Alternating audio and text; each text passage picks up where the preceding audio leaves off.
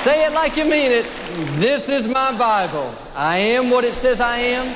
I have what it says I have. I can do what it says I can do. Today I will be taught the Word of God. I boldly confess, my mind is alert, my heart is receptive. I will never be the same. In Jesus' name, God bless you. You may have a seat. Thank you for tuning in. This is Marcus Hall. I am your host for this episode of, and all the episodes of, the Kingdom Project Podcast. Thanks for tuning in. And what are we going to do here? Let's take a look. I wanted to actually talk about Jesus for a moment. Well, I want this to be a smaller or a shorter episode, and actually talk about the deity of Christ, which I have addressed before, saying Jesus was the hypostatic union, 100% man, 100% God. He was 100% God always, as always, forever. From the very beginning to the very end, all in between, he added humanity, mankind, to his divinity, to the deity of who he was. He never stopped existing while a man, so he was not a man that was just 100% obedient to God. Therefore, he did the things that he did, and solely empowered by the Holy Spirit, but he was dependent on that, but he never ceased to be God eternally and who he was. So instead of going down the whole things of the heresies and whatnot like that, I wanted to just mention a few things about Jesus and his understanding of his own deity. Okay, so because you can have scriptures given, and people will still challenge some of those, even when they clearly teach the deity of Christ. And this would be not in the Gospels. The scriptures would be in John and Romans and Philippians and Titus and Hebrews and Peter or 2 Peter. But so those are challenged. And so some say that Jesus never claimed to be God, that those verses were written by his disciples who deified him because of the impact that he had on their lives.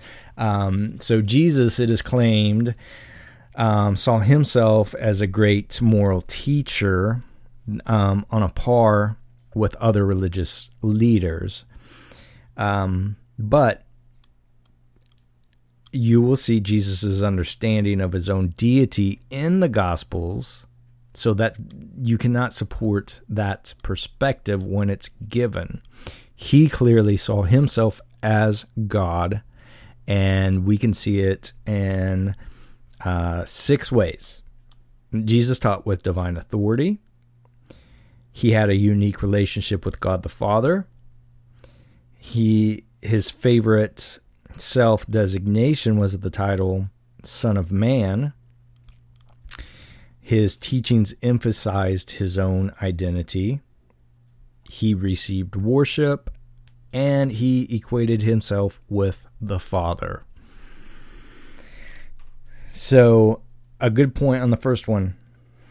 When you read the Sermon on the Mount, you will see that the crowds were astonished at his teaching, for he was teaching them as one who had authority and not as their scribes. What does that mean? Because today we'll talk about teaching and preaching with authority. It's not the same, though, as this. They're thinking that he was stern in his teaching, and the way he presented it. But no, because you have to look at what was going on, all right? The teachers of the law in those days, in Jesus' day, they had no authority of their own. their authority came from their use of earlier authorities. All right, so even Moses and the Old Testament prophets and authors did not speak in their own authority, but would say, "This is what the Lord says." All right, but Jesus, he shows up and interprets the law by saying, "You have heard that it was said, but I say to you." Okay, this is divine authority. This divine authority is shown with its staggering clarity when he speaks of himself as the Lord by saying these things. And then he speaks himself as the Lord who will judge the whole earth and will say to the wicked or the false prophets in Matthew 7, "I never knew you, depart from me, you're workers of lawlessness." This clearly shows his divine authority and that he is God. He's not just a man in complete obedience to God. This is him as God in human nature, or the likeness of human nature. He comes in the likeness of humanity. He doesn't come as humanity. He comes in the likeness of humanity, just as we are created in the likeness of God. So that's divine authority there. So the crowds are amazed at the authority in which he spoke, and he himself, Jesus, recognized that his words carried that divine weight. He acknowledged the permanent authority of the law, and then he puts his words on an equal plane with it. So that's clear. That should be clear. All right. Now, then it goes to his unique relationship with the Father. You see him as a boy at the temple, and he's amazing people with answers there. So again, the divine authority there, and then when his parents come, because they had lost him in the caravan on the way home, he says, "Did you not know that I must be in my Father's house?"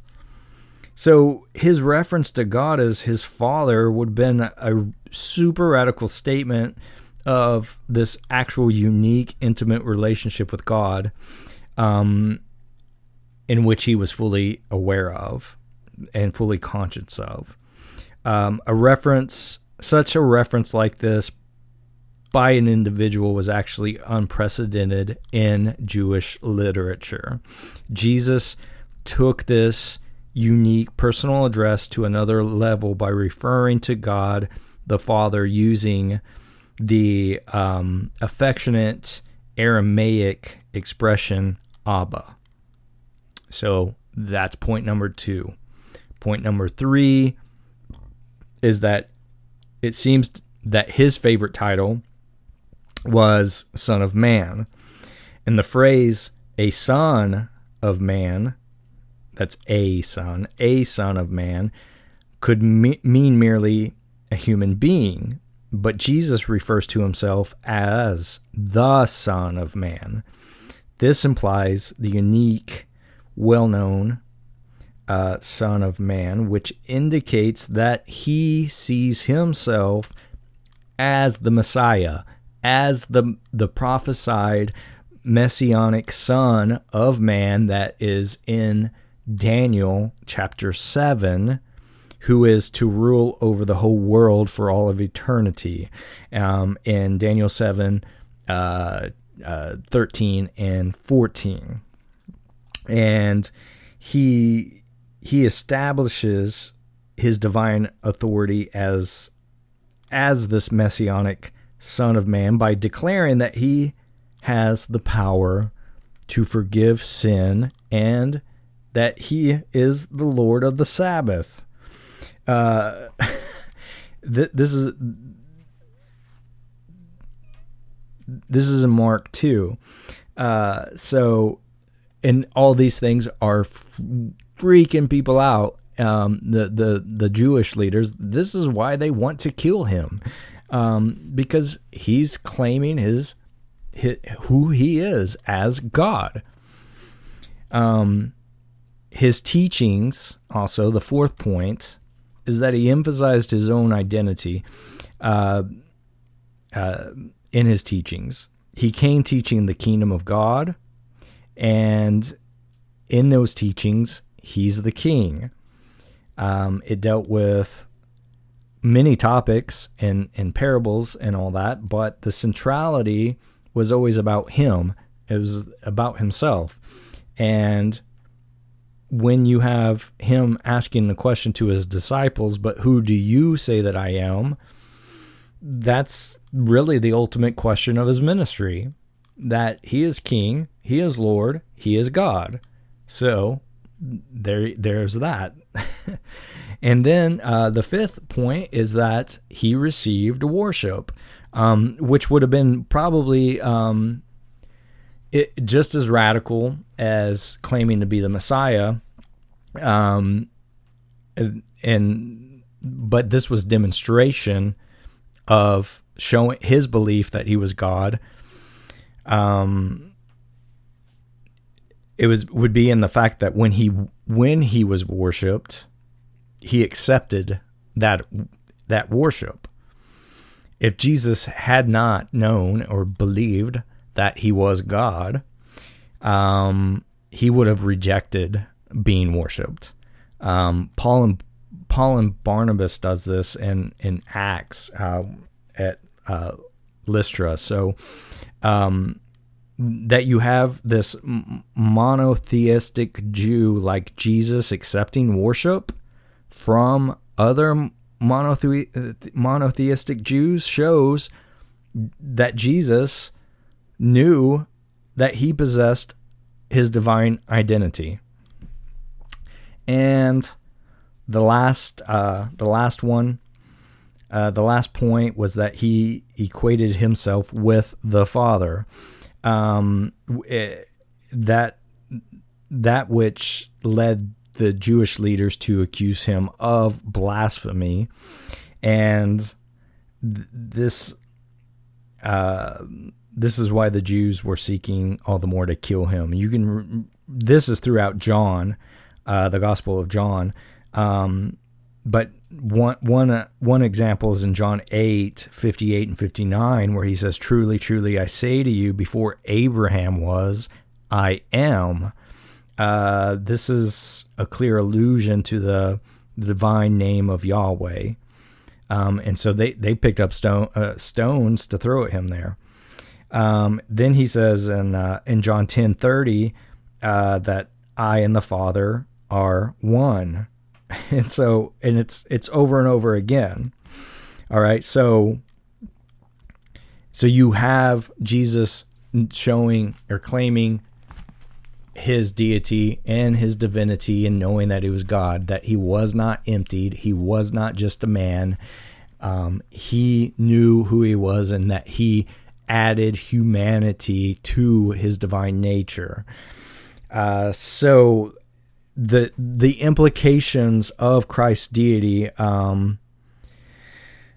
is that God, because Jesus is God, then the following things are true: that God can be known personally in Christ, and redemption is possible and has been accomplished in him. And Christ is risen, ascended, and enthroned in Christ, risen, ascended, and enthroned, that we have the sympathetic high priest who has omnipotent power to meet our needs. He's our mediator. And worship of and obedience to Jesus is appropriate and necessary, okay? So there's that, all of that. And like I said, there's the kenosis thing that says he was just a man. There was Iranianism, I believe is what it's called. It was pretty much the same thing. And there's Ebionism and adoptionism as well. These heresies are historical misunderstandings of his deity.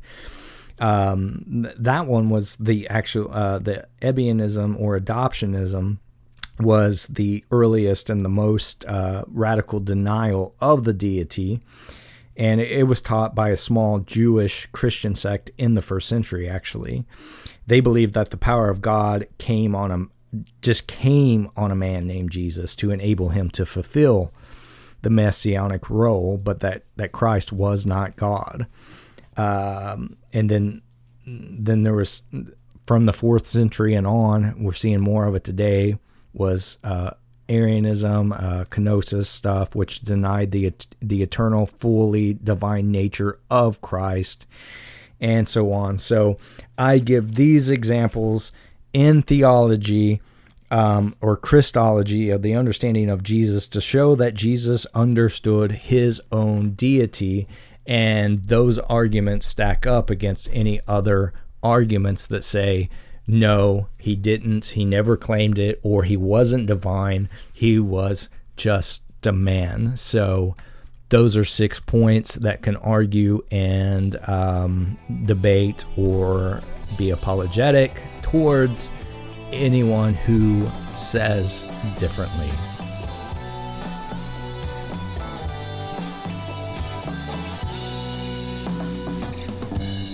All right. Well, thanks for listening. Share this if you found it to be informational or edifying.